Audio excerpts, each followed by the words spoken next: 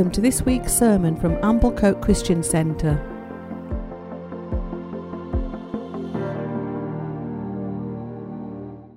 I hope you've enjoyed the summer period with looking at kind of at the person of Jesus and sort of some things about him that particularly connect and move with people. And I hope you've enjoyed hearing a few different voices and different styles.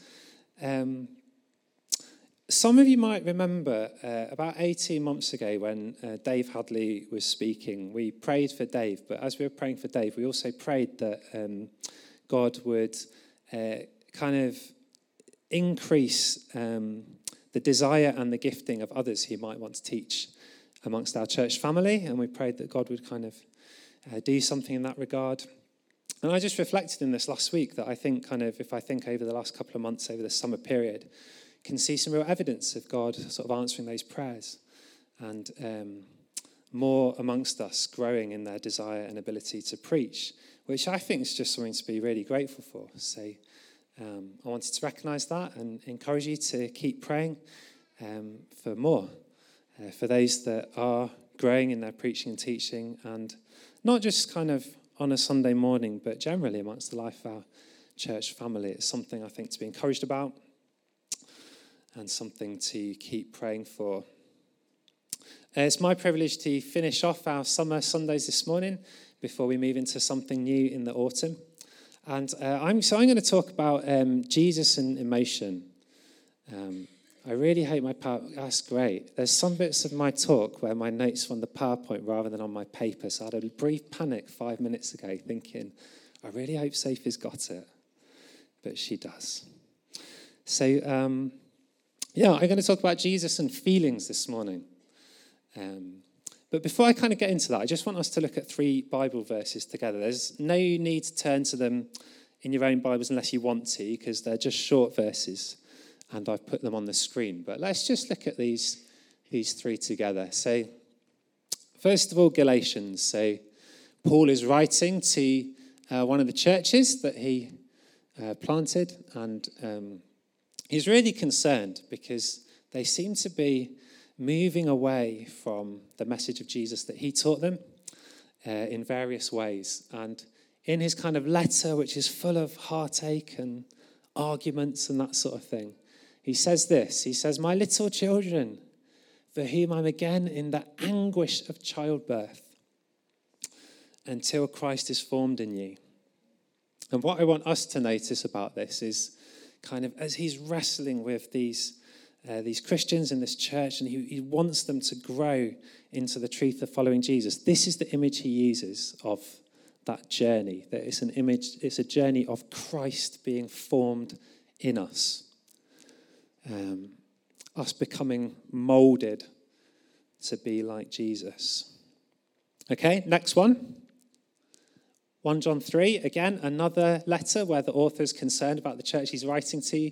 And we don't know for sure, but it seems that the church was probably a bit worried about what does it really, like, what is a Christian, really? And there were a lot of voices saying a lot of things. They weren't quite sure, are we Christians? How do we know we're Christians? What does it mean to be a Christian?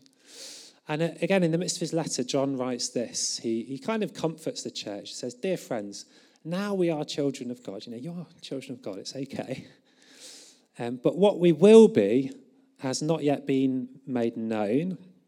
We've kind of got this heartache. We are Christians. We do know Jesus, but we're sort of in between the times. But we know that when Christ appears, we shall be like him, for we shall see him as he is. So again, the thing I want you to notice is that John says, again, the destination of this Christian life is that we will be made like Jesus. I imagine you're getting the point, but for good measure, we'll look at a 3rd verse, my favourite of the trio, where Paul writes this. He writes about what it is like to live in the new covenant, what it's like to follow Jesus. And he describes it as we all with unveiled face, beholding the glory of the Lord, are being transformed into the same image from one degree of glory to another. That image is the image of the Lord. So again, he sort of says this is the Christian life. We are being transformed into the image of Jesus, but beautifully describes it as a transformation from glory to glory, from one degree of glory to another. So the reason that I wanted to start with those 3 verses is just to re-underline to us that the Christian life is the life of becoming like Jesus, more like him, every day, every week, being changed to his image, formed into his shape. And that must include every aspect of our lives. So we're to be formed into the likeness of Jesus in our behaviour, in our actions and things we do, our thoughts, our spirituality, and our emotional life, and our feelings, the language of the heart. And my observation would be that it's not unusual for us to miss out the emotional bit when we think about being changed to be like Jesus and our pursuit of him. We may be really passionate about the transformation of our behaviour. You know, we want to die to sin and live righteous lives, and that's brilliant. We may be passionate and convicted that Jesus needs to transform our mind and the way we think and the thoughts, and that is also true and good. But we can miss that our emotions, just as much as our mind and our behaviour, are to be formed into the image of Jesus, and therefore our feelings, your feelings, my feelings, matter a great deal. And I guess I feel the need to emphasise, I think I should, whatever, the need to emphasise this, because it can be the case that emotions have sometimes been given quite short shrift in churches and by various Christians. They've sometimes been talked about, I sometimes think they're talked about as if kind of at best they're irrelevant and at worst they're sort of likely to lead us into sin or something. I just want to read you a short extract from a book called Emotionally Healthy Spirituality by Peter Scazzero. And there's a picture to go with it. Sophie, is the picture up? Like the train. There you go. So he has this picture and he says this about it.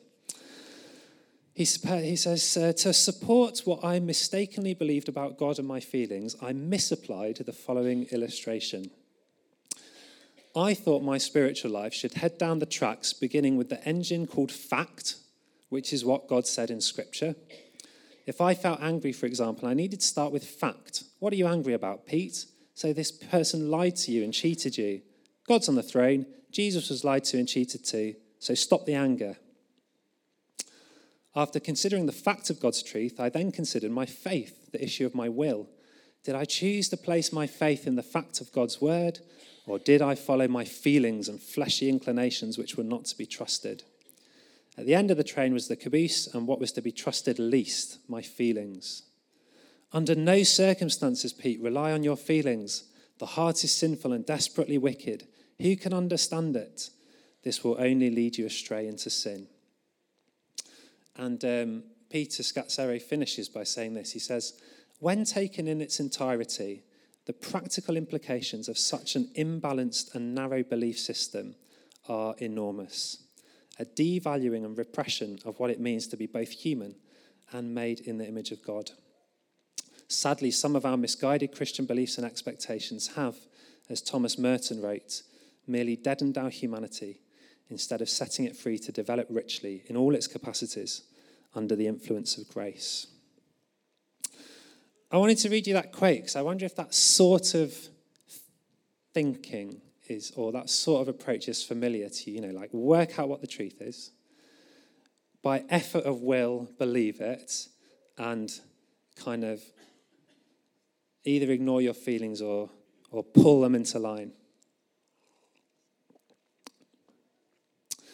I think it fits with some of the most common reasons that are given by Christians, I think, for minimizing the parts of being a human that are to do with feelings. So here's some of the most common reasons that I've heard or have been said to me for why we perhaps don't take emotions seriously. Here's my list of what I've heard. You might have a different list. But the first one, it's not about what you feel. It's what you do that matters. I think sometimes we're just really eager to uphold the importance of being obedient to God, which is a good thing. But in doing that, we've sort of emphasized that whatever we feel, the important thing is what we do. But smuggled in with that becomes this sense of what you feel doesn't matter, therefore. And perhaps, the second reason is perhaps a more aggressive version of the first. Feelings are just an excuse. You haven't done the right thing because you feel, whatever you feel. The point is you haven't done the right thing, and your feelings are an excuse for this. It's just excusing our disobedience. Stop going on about your feelings. You've got to make a choice, is the sort of tone of this way of thinking, really. And then sometimes this can be buttressed by appealing to our favourite proof text. I believe in the high view of Scripture, that the Bible does reveal what's true to us.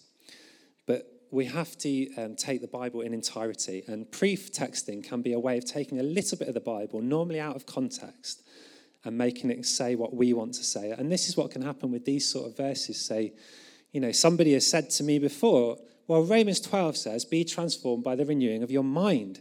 So it's clearly your mind that matters. If you change your thinking, that will sort it out. I have no doubt that's what Romans 12 says and that that's important. But if that becomes a proof text to deny the importance of feelings, then we are misusing Scripture. So too the Jeremiah verse that Peter Scazzaro quotes about, the heart is deceitful above all things. Sometimes that can be used to say, therefore, anything that you feel is essentially untrustworthy and doesn't matter. So these are kind of reasons that are given, that people say. But over the years, I've sort of begun to suspect that there's another set of reasons that people don't give, but are potentially equally, if not greater, reasons why we avoid engaging with our emotions. So can I have my second list, Sophie? Here you go. Here's what I think some of the real reasons are, in addition to those. Feelings are just difficult and painful often. And therefore, it's just easier to avoid them. Often. And what's great is if you can have a sort of back pocket spiritual reason to justify avoiding painful feelings. Secondly, I think contemplating change, transformation at the level of our feelings requires a lot of humility, I think. And sometimes we just don't have that humility. But to really kind of dig into, open up our inner emotional life, we'll always expose sort of plenty of our sin and our immaturity and our brokenness. And it's painful and difficult, but also requires that humility, I think. So, maybe especially if we've been ignoring it for a long time, you have to be willing to say, maybe it would have been a good idea for me to pay some attention to this previously. Third reason, feelings can be not just difficult, but scary, a sort of sense of almost like, the hole in the dam. If I start to engage with this, am I going to be overwhelmed by what might be there? So I think that's one reason. And finally, I just think we often don't know what to do. So when it comes to changing our behavior, we've often got a plan. When it comes to changing our thinking, we've often got a plan, or at least we can work out a plan. When it comes to the transformation of our feelings, we don't have a clue. And we don't have a plan. Our emotions seem complicated and messy, so we don't really know where to start. And so I think these are some of the real reasons why sometimes as Christians we can be tempted to believe that emotions don't really matter. But we started this morning by saying that the Christian life is all about becoming like Jesus, okay? Being shaped into his image. And Jesus was an emotionally vibrant human being. He was alive. He felt things. He expressed things. And if he is in this, as in all other things, our model, our example, then he models and exemplifies an emotionally mature and alive humanity. And in the time that's left to me, the main thing I want to do is just skim through some of the Gospels and try and illustrate this for you. And here's the bit where I'm kind of relying on the slides rather than my notes, really. Say anger. Emotions do matter if we're going to become like Jesus. Here's a few examples. With all of these, this isn't like comprehensive. I've just picked a few examples that resonate with me of where I think Jesus displays his emotional life. So the temple incident, do you remember this? Turning over the tables of the money changers, making a whip, driving people out and saying, this is meant to be a house of prayer, but you've turned it into a den of robbers. It's clear expression, emotions of anger. In Mark 3, he wants to heal someone on the Sabbath, and the rest of the people in the synagogue are not happy about this. And he's grieved at their hardness of heart, and he looks around in anger at their hardness of heart. And my final example is the woes. In Matthew 23, he's really had it with the Pharisees, and he launches into a series of woes. Woe to you, woe to you. If you read some of those woes, you have to you have to work very hard to deny that Jesus is angry. Woe to you, whitewashed tombs, you who kill the prophets and who lay these burdens on people's backs but don't lift a finger to help them.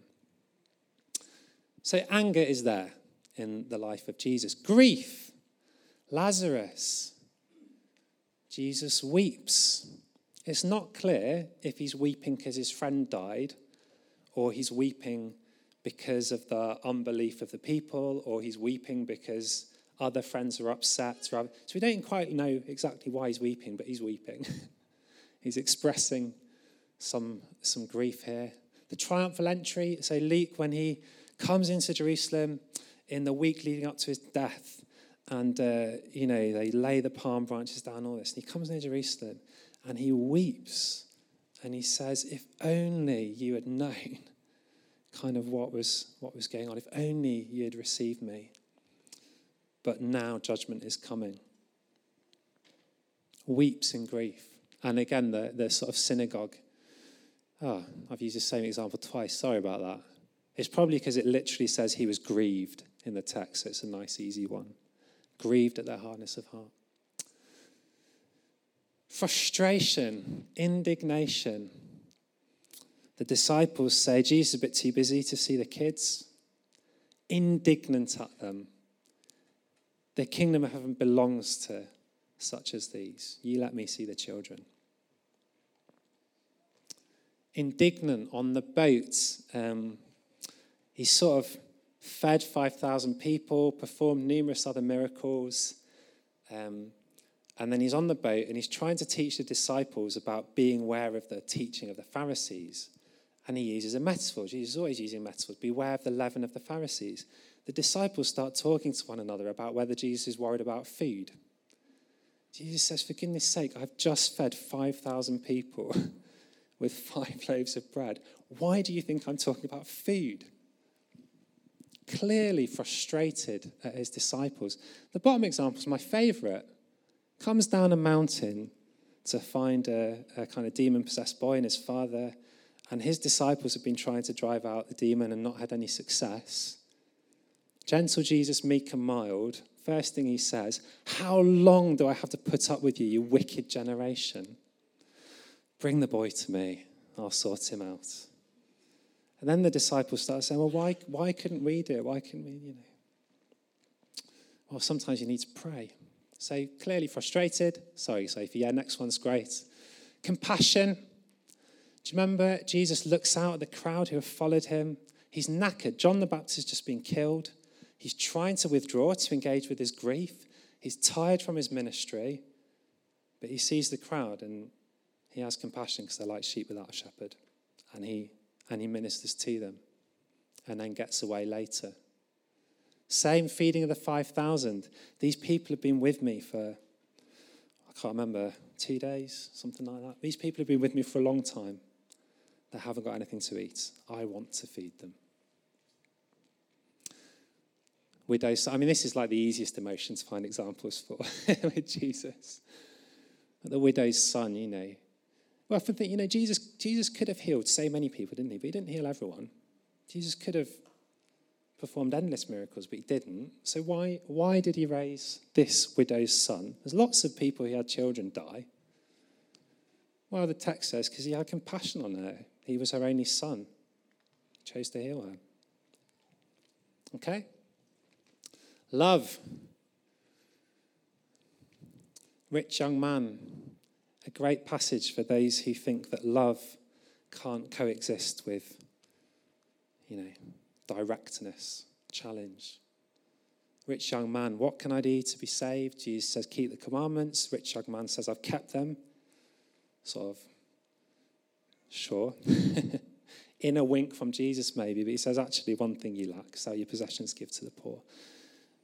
But before he said that, Mark's text says Jesus looked at him and loved him and said, one thing you lack. Go sell your possessions, give to the poor. And then John's gospel just, when Lazarus has died, they come and find Jesus and they say, oh, the person that you love has died. They didn't even need to identify it as Lazarus. Like, oh, the one that you love. That says something, I think, about Jesus. And also, of course, there's the disciple who wrote the gospel, talks about the disciple whom Jesus loved. It wasn't that Jesus didn't love anyone else, but people obviously observed so strongly the particular love of Jesus that they're able to refer to it in that straightforward way. John 13, it says he's got his disciples there, he's going to die. He says, having loved them, he loved them to the end. Loved them to the fullest degree he could. Okay, next one, what we got, safe? Sadness, fear, lonely. Yeah, we're sort of comfortable with Jesus being love and compassion. What about these?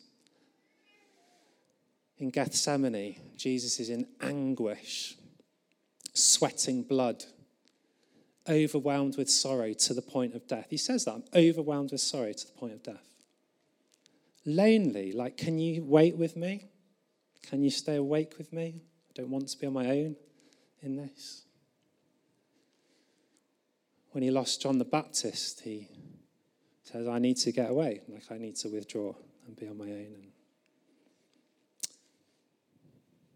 And worn out, I've talked about that really.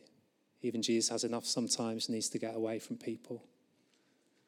Is that it, Safer? Is there a sense of humour? If you haven't got a sense of humour, you don't talk about straining a gnat and swallowing a camel. Sons of Thunder, two of his disciples he calls Sons of Thunder. I think this is just so Jesus does nicknames, I think is the point.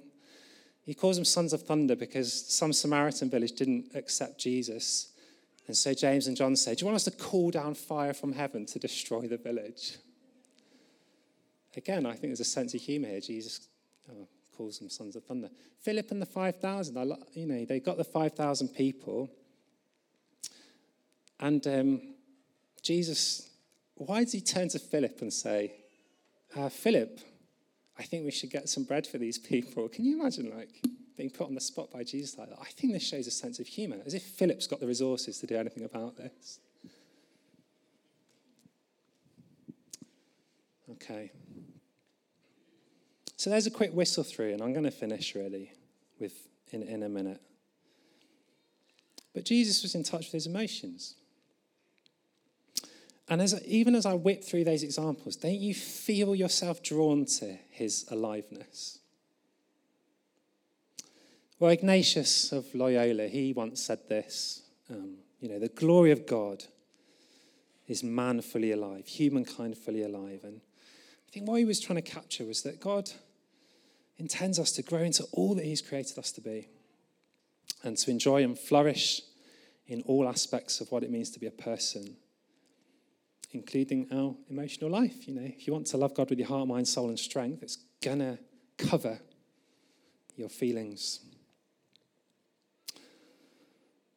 And so I just finished with one more reflection, really, of a different nature, which is to say that, I've had the privilege now over many years of walking with many people who have struggled with their emotions in various ways. And, for different reasons of maybe shut down or blocked out or not being in touch with. But seeing people go on a journey of letting themselves and Jesus in to what's really going on in the heart is there's no silver bullets, are there? There's no magic formulas, but so often the deliberate choice to engage in that journey has brought life to people. I think it's pretty common that we struggle with this. You got a double whammy, really. You got the British repression and the Christian repression all at once. So that's a fairly potent mix. But I think as I've seen people choose to let God in to that part of their lives, they have become more alive, experienced real growth as people, and perhaps found that life is a bit more worth living than they thought it was, and sometimes even begun to suspect that God might love them more than they thought he did. So I'm going to pray in a minute, just that this would land with you wherever it needs to land. But hopefully you'll be aware, through the autumn, we're running Emotionally Healthy Spirituality course, which really is based on these two books. So the one that I read an extract for and a book called Boundaries. And the aim of this course is to open up a door for all of those who want to explore this more. So the details are on our website. It's kind of Monday evenings, fortnightly through the autumn.